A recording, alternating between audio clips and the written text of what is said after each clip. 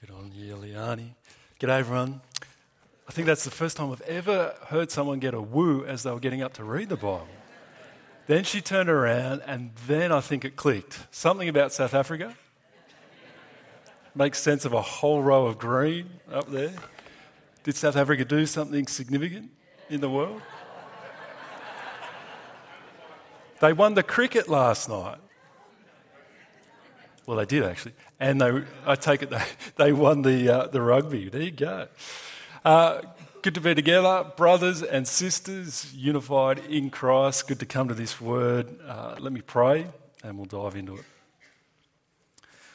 Our Father, we do thank you for the many good things that we enjoy in our lives. As we come together right now, we confess that we have many things that we are consumed by, distracted by, and ask that you might be our teacher, that we might hear your voice clearly, to be able to see with spiritual eyes things that we wouldn't otherwise see, and to not just see them, to respond rightly to them, that you would get the glory you deserve, that we would live the lives that you intend for us. So we ask for this work by your Spirit.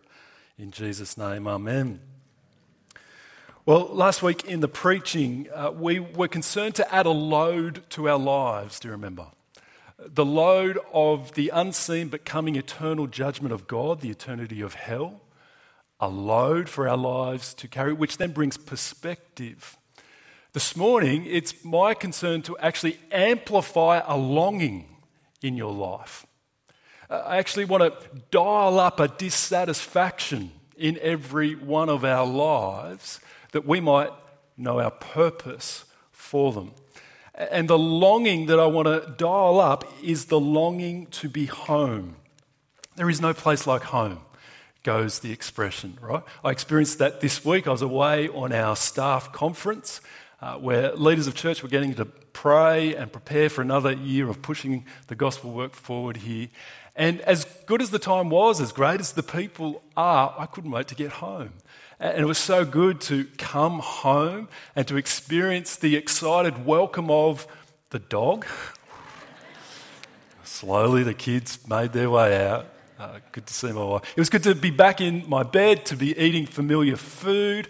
There is no place like home, especially for an introvert. And it's why we actually feel the pain when home is not what we long for it to be, because it's not meeting our deepest longings to be refreshed, to be safe. Last week we focused on what we have been saved from, the judgment of God. This week we look at what we have been saved to, our spiritual heavenly home. And we could go to all numbers of places in the Bible to see this, but we're just going to camp out in this one passage in Philippians there. So make sure that you've got it open in front of you so that you can see that what I'm saying is from the Word of God, where I want to bring to you three big things about our spiritual heavenly home which build on each other, which depend on each other and get very practical for us. So number one, we see here the longing to get home. The longing to get home. That's captured in Paul's metaphor, verse 12 to 14, where he describes this life that he is living 2,000 years ago as a race. So there was a start line, there is a finish line that he's straining towards. He's not there yet. He presses on, he forgets what's behind, he fixes his eyes forward to reach the goal, to win the prize for which God has called him heavenward in Christ Jesus. That's Paul's life, summed up as not being home yet. And so he strains, he longs to get home, to be in heaven. This part, among many other parts of Paul's writing, make really clear that Paul had a huge dissatisfaction with life in this world. A huge dissatisfaction. And not because he was stuck in the first century, where they didn't have iPhones and Netflix and cars that drive themselves yet, where they weren't enlightened and liberated by technology. Not because of that. Paul, he got crystal clear that this life in this world cannot be our home. In fact, it's such a hostile environment if we long for it to be a place that meets our deepest longings. See, imagine Neil Armstrong, the first man to walk on the moon. He arrives on the moon, he gets out, he starts taking those steps, but then he rips off his space helmet and he cuts himself off from the oxygen line. He very quickly works out that he's an alien and a stranger on this rock, that this is not his home, that he was not made for it. His lungs start burning with alienation, yeah, as he dies very quickly. But here's the thing. On his return home to Earth, he was still an alien. He just died a bit more slowly. See, life in this world is marked by the presence of death. And we try and avoid it, but it is this dramatic statement that this is not our home, that it cannot meet the deepest longings of our heart to have significance for our lives, to matter, to count for something. How could they if our lives are just snuffed out after a few short years, 80, 90 if you're lucky? Well, maybe the significance that we have is the legacy that we leave behind for future generations. Maybe that's where we find our meaning.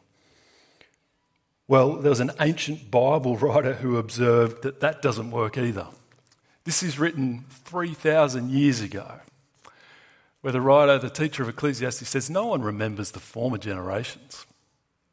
And even those yet to come will not be remembered by those who follow them.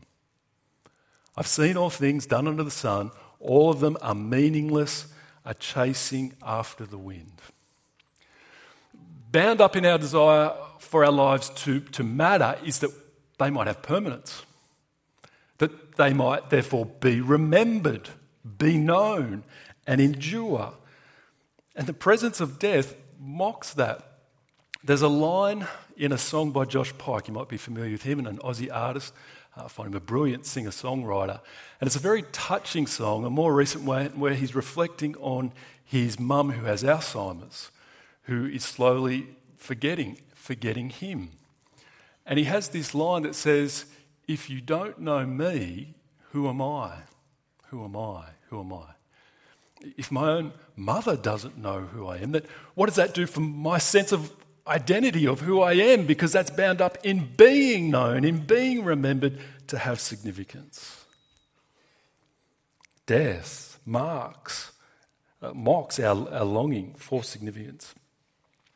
Another modern take on how to find meaning in life I found recently as I read a book by Tom Tilley, who is a name that might be familiar to you if you're kind of my vintage, grew up listening to Triple J. He hosted the afternoon show Hack.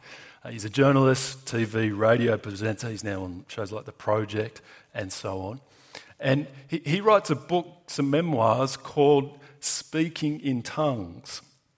And so I've just had a holiday, it was a chance to read something a bit different, and so it sparked my interest, and I grabbed that. And actually, confession, I didn't read it, I audio booked it. Does that count as reading it? No. I consumed this book that Tom Tilley had read, but it was quite helpful because I'm driving long trip and got to listen to it in his voice, so it was quite cool. But I found it a fascinating read for lots of reasons, but heartbreaking as well. It's called Speaking in Tongues. And he tells his story of growing up, being born into a family and a church that taught you must have the gift of speaking in tongues to go to heaven. If you don't speak in the heavenly language, the gift of tongues, you won't go to heaven. And so he's growing up longing to have this gift because otherwise I'm missing out on heaven.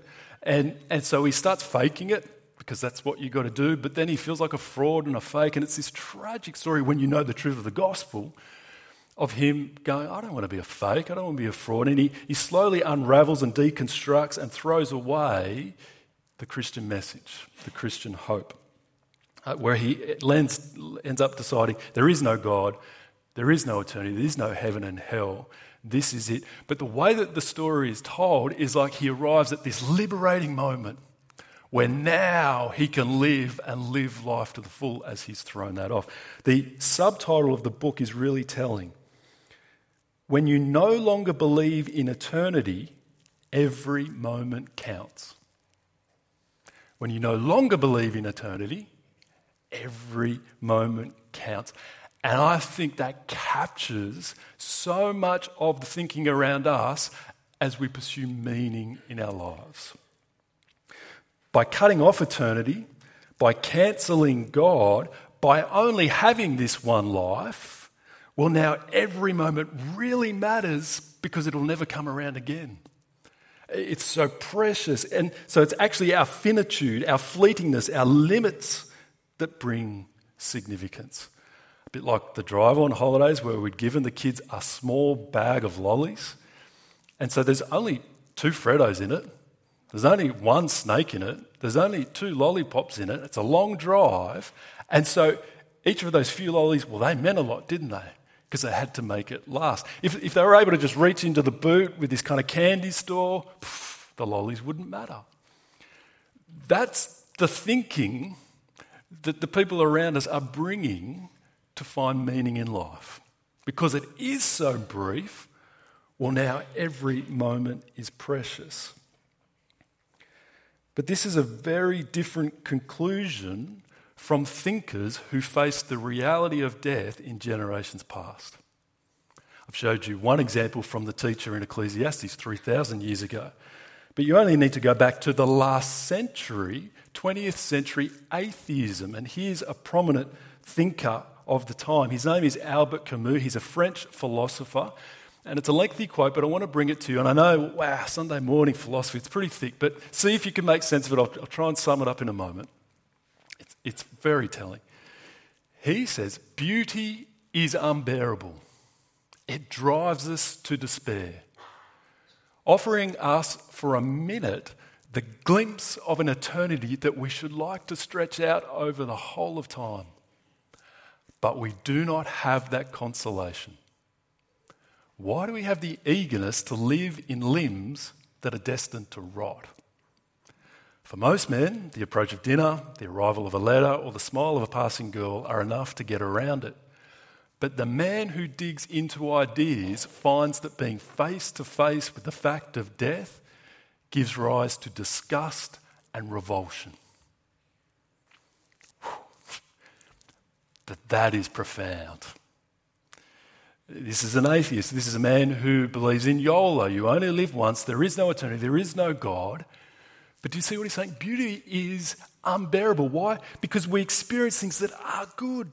But why do the good times always have to end? Why don't the things that really are beautiful, that we long would just go on and on, why are they mocked by the end of death? This guy is saying that this is crushing to the spirit because we have a sense that we are made for much more than just living in limbs that rot.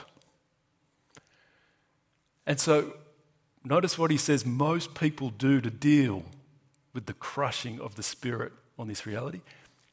Distraction. Drink, food, sex, Netflix. That's what most of us do to get around this crushing. But the person who really thinks on what the presence of death in this world means for their life, for their significance, for this to be home, it's crushing. And see, Camus, not a Christian, is actually giving voice to what the Bible says, that every human being has been made in the image of God, and God has set eternity into the hearts of men and women, boys and girls. The creatures, yes, but creatures made for an eternity, which helps make sense of those longings that we have for the good times to endure, for the hard times to be gone, for our lives to matter. Having just gone through Genesis, we've seen this, haven't we? Genesis 2 makes this plain. We were made for a home that we've lost. We were made for a home that we've lost. Humanity in the presence of God, intimate presence, no sin, no shame between each other, between God, enjoying relationship with Him, pictured with God, walking with them in the cool of the day in the garden. Genesis 3. Sin, which has broken things more than we can imagine, more than we appreciate. Alienated now from the home that we were made for.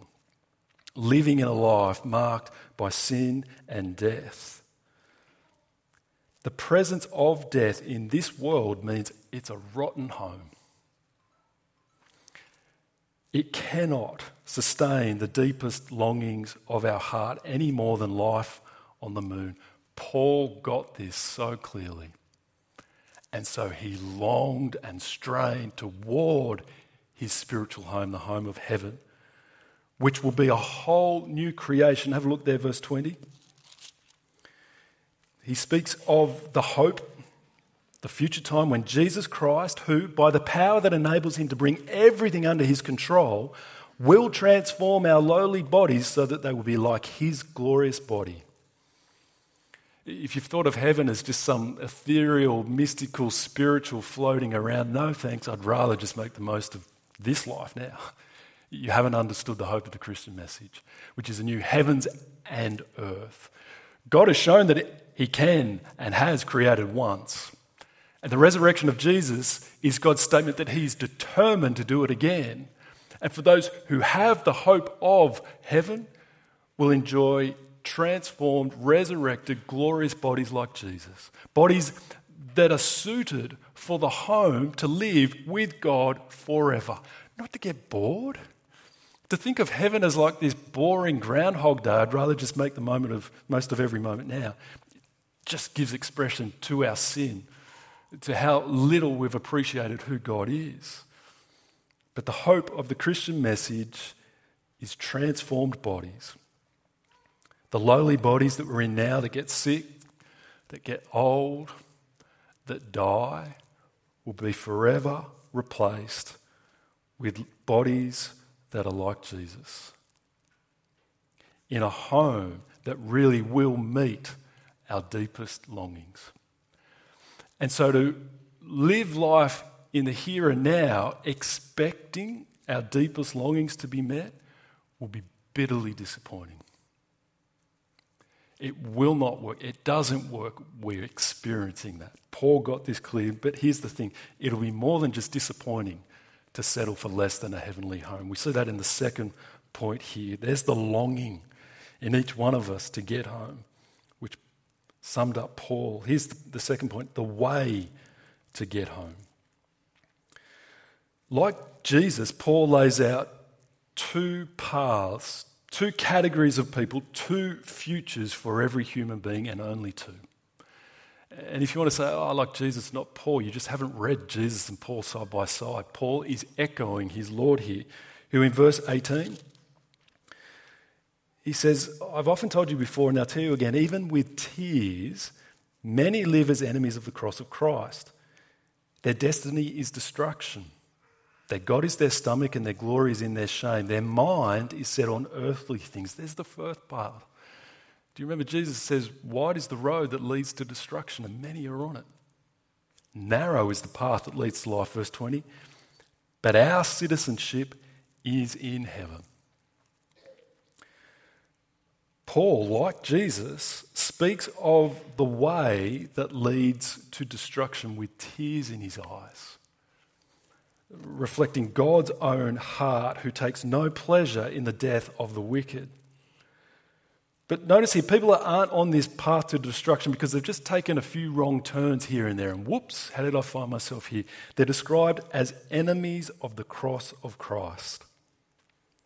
Our problem is we hear that and we think, oh, that's the angry atheist who rages against God and waves their fist at him. Well, you can be a hostile enemy, but you can also be a polite enemy who just belittles and sidelines and says, yeah, nah, God.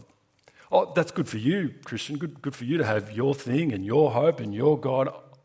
I've got mine. But either way is to fail to embrace the cross of Christ, which is to fail to embrace a saviour from sin, which means you will stand before a holy God unforgiven. The message of last week. He fleshes out this second way that leads to destruction. Verse 19, their God is their stomach and their glory is in their shame. Now, of course, Paul wrote this to a first century church in Philippi. It's called Philippians. It has a historical context. And it's likely that in the original context, Paul is referring to People who had come into the church saying that, oh yeah, you need Jesus, but then you need to add these religious laws about food and drink, what you do and don't eat, religious ceremonies and acts and so on. You don't just need Jesus. So religious rules about food and drink, probably what he means by the stomach. You need to be circumcised, probably the shame referring to private parts. But the thing about these people that we can draw by extension is that they have had a way of life that they have elevated above God. This is how you live life, to be a good person, to be an acceptable person, maybe to be accepted by God. But that way, which is rules about what we do or don't do, that has become God instead of knowing the one true God. And so their mind is set on earthly things. These religious laws or these ways to live, they're just man-made things. They don't have any endurance or significance. Now, the problem is not thinking about earthly things, having earthly concerns. The problem is being set on them so that they become the horizon, that they become the extent of our reality. Earthly things that are here for a moment and gone. Our community is awash in this living, as I've already made the point. So what is the way to the home that we all long for, the spiritual home of heaven? It's right there, isn't it? It's the cross of Christ. It's to be someone who recognises your need for forgiveness before a holy God and who sees God as having provided the Saviour in the Lord Jesus, who dies his death on your behalf to take your guilt, to cover your shame, to bring forgiveness, full, final and eternal, if you would look to a Saviour, is the opposite of being an enemy of the cross of Christ. It's to recognise that you have no hope on your own and to look to a Saviour, to trust in him. Faith in the Christ of the cross is the only way home. Do you know this hope? Do you know this certainty? As you sit in your chair this morning and you ask yourself, am I confident that when my time is up and I stand before God that I will be welcomed into an eternal spiritual home that I long for? You can have confidence. You can leave here confident of that day. If you would put your trust in a Saviour, if you would cry out for mercy, do that. Come to Explaining Christianity Tuesday night to explore this more. You can have certain full hope now of a spiritual home to come. So there's the first point, our longing. It's not here. Home is not here, it's in heaven. There's the way to trust in the work of Christ. Here's the third thing. It's the wait to get home. What do we do until we get there? What ought our lives be marked by? Three things that jump out from the passage. Number one, it's there in chapter 4, verse 1. Therefore, brothers and sisters, stand firm in the Lord. Therefore, remember, as we learn to read the Bible carefully, is following on from what has just been said, that this is not home, that we strain and press on towards our heavenly home with resurrection bodies, with every longing met. Therefore, stand firm now. Stand firm in the Lord. No matter how your life is going, but especially in the midst of hardship, stand firm in the Lord. The gospel is true. It's one of the tragic things I found in this book from Tom Tilley as he's slowly throwing out the gospel.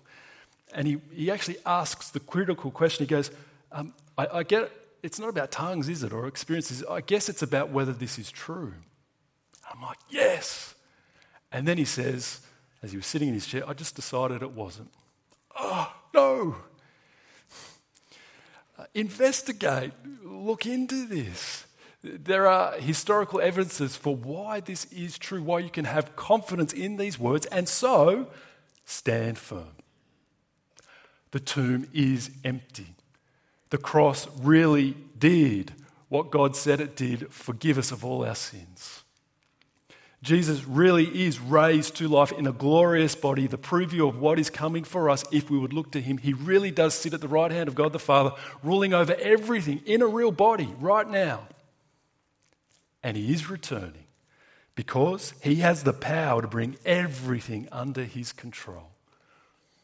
Friends, the gospel is true. Stand firm.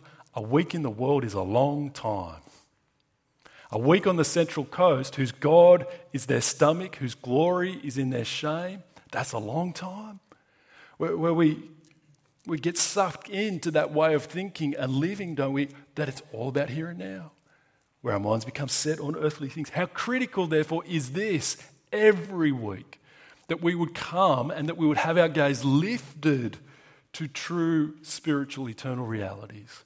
More than once a week as we get together in groups. So a week in the world is a long time. We desperately need this activity of church. Stand firm in the Lord. Secondly, second thing to do as we wait is to eagerly await. You see that verse 20 where he's described the way, the identity of the person whose home is in heaven, verse 20. Our citizenship is in heaven, and we eagerly await a Saviour from there, the Lord Jesus Christ. Let's continue to get personal here. If you're a follower of Jesus, can this be said of you? Do you eagerly await his return? Do you eagerly await the finish line and your spiritual home of heaven? Often when things start to go really bad in this life, that can awaken us more and more to that, and we start to become, but what if things are going really well for you? Are you still eagerly awaiting your Saviour from heaven? Eagerly awaiting to get home? Or is Jesus more like your bus pass? It just stays in your pocket. You only need to pull it out when you need to get somewhere. Other than that, no thought about it. All of us fail to long for him as we ought, of course. So what's the answer? Well, we don't love what we don't know. We don't long for what we don't know. The reason you love and long for the next holiday to that favourite destination is because you've been there, you know it, you've tasted it, you've experienced it, you can't wait for more of it. If you don't know the Lord Jesus now, why would you expect to long for his return, to know him fully? If your life is so crammed with the things of here and now, earthly things that are here and gone, if relationships and work and sport and renovating and all these things stop you from giving yourself to the people of God, is it any surprise that you're not eagerly awaiting the return of the Lord? And so, as we eagerly await, that will mean maturing in our faith, being intent to press on to grow, not being content with where we're at, but to grow deeper in our knowledge of the Lord, not an idea about how to live, not religious rules, but actually deeper in our knowledge of the Lord as we meet him on the pages of Scripture, that we might more and more long to meet him face to face. Are you doing that? Maybe you've had seasons of that, but that's why it's helpful to hear Paul's forgetting what's behind. He presses on. He's never done. He's never satisfied. Are you giving yourself intently to maturing in the faith? Here's the third thing that eagerly awaiting means. It's not idleness. It's not just, I guess we'll wait and see when he comes. I'll get on with my life. Have a look at what's driving so much of this for Paul. Look at chapter 3, verse 10. What's driving his longing for his spiritual home of heaven? It's not a resurrection body, though he says he's going to get that. It's not that every tear will be wiped away, though that will be true. Verse 10, I want to know Christ. That's what drives him. I want to know Christ. Yes, to know the power of his resurrection. Oh, that sounds great. to know Christ and the power of his resurrection. What does that mean? What kind of victorious living must that mean for my life? Well, it's explained by the next few words. And participation in his sufferings, becoming like him in his death. That's what knowing the power of the resurrection meant for Paul, that he would willingly embrace a sacrificial life of love, like his Lord, who for the joy set before him, the Lord Jesus, endured the cross. And so Paul, as he eagerly awaits, he stands firm, he pushes forward, he sacrificially gives himself in love. Why? Because it's all coming for him in the future. Anything he gives up now, he won't fail to be rewarded 10 times, 100 times, 1,000 times. The Lord Jesus promises that in our heavenly home. And so he gave himself sacrificially in love that more and more people might hear of their Saviour, the cross of Christ, might be ready and long for their spiritual home. And so what does he call his readers to do? Verse 17, join together in following my example.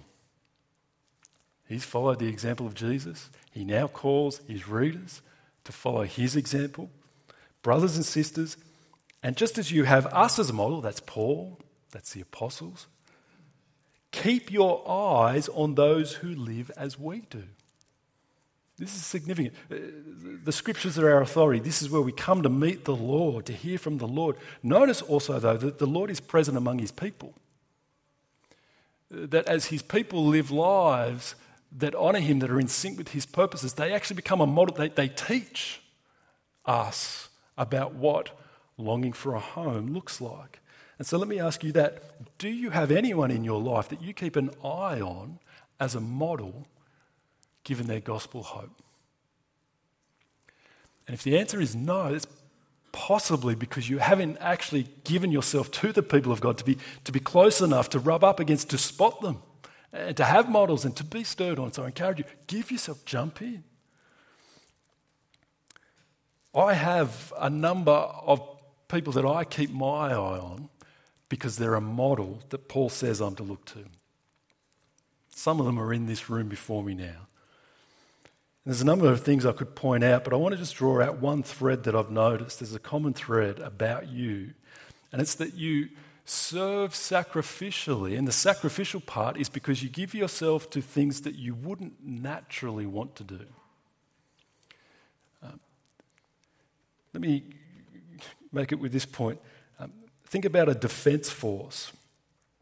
There's a massive difference between a defence force when it's recruiting during a time of peace versus a time of war. A defence force needs people, so it needs to recruit. During peacetime, the Australian Defence Force last year spent $60 million on advertising. I'm sure pretty much every one of us has seen at least one of them. You know those videos that are action-packed, where you're going to have an adventure, where you're promised a rewarding career that will fulfill you deeply as you serve your country.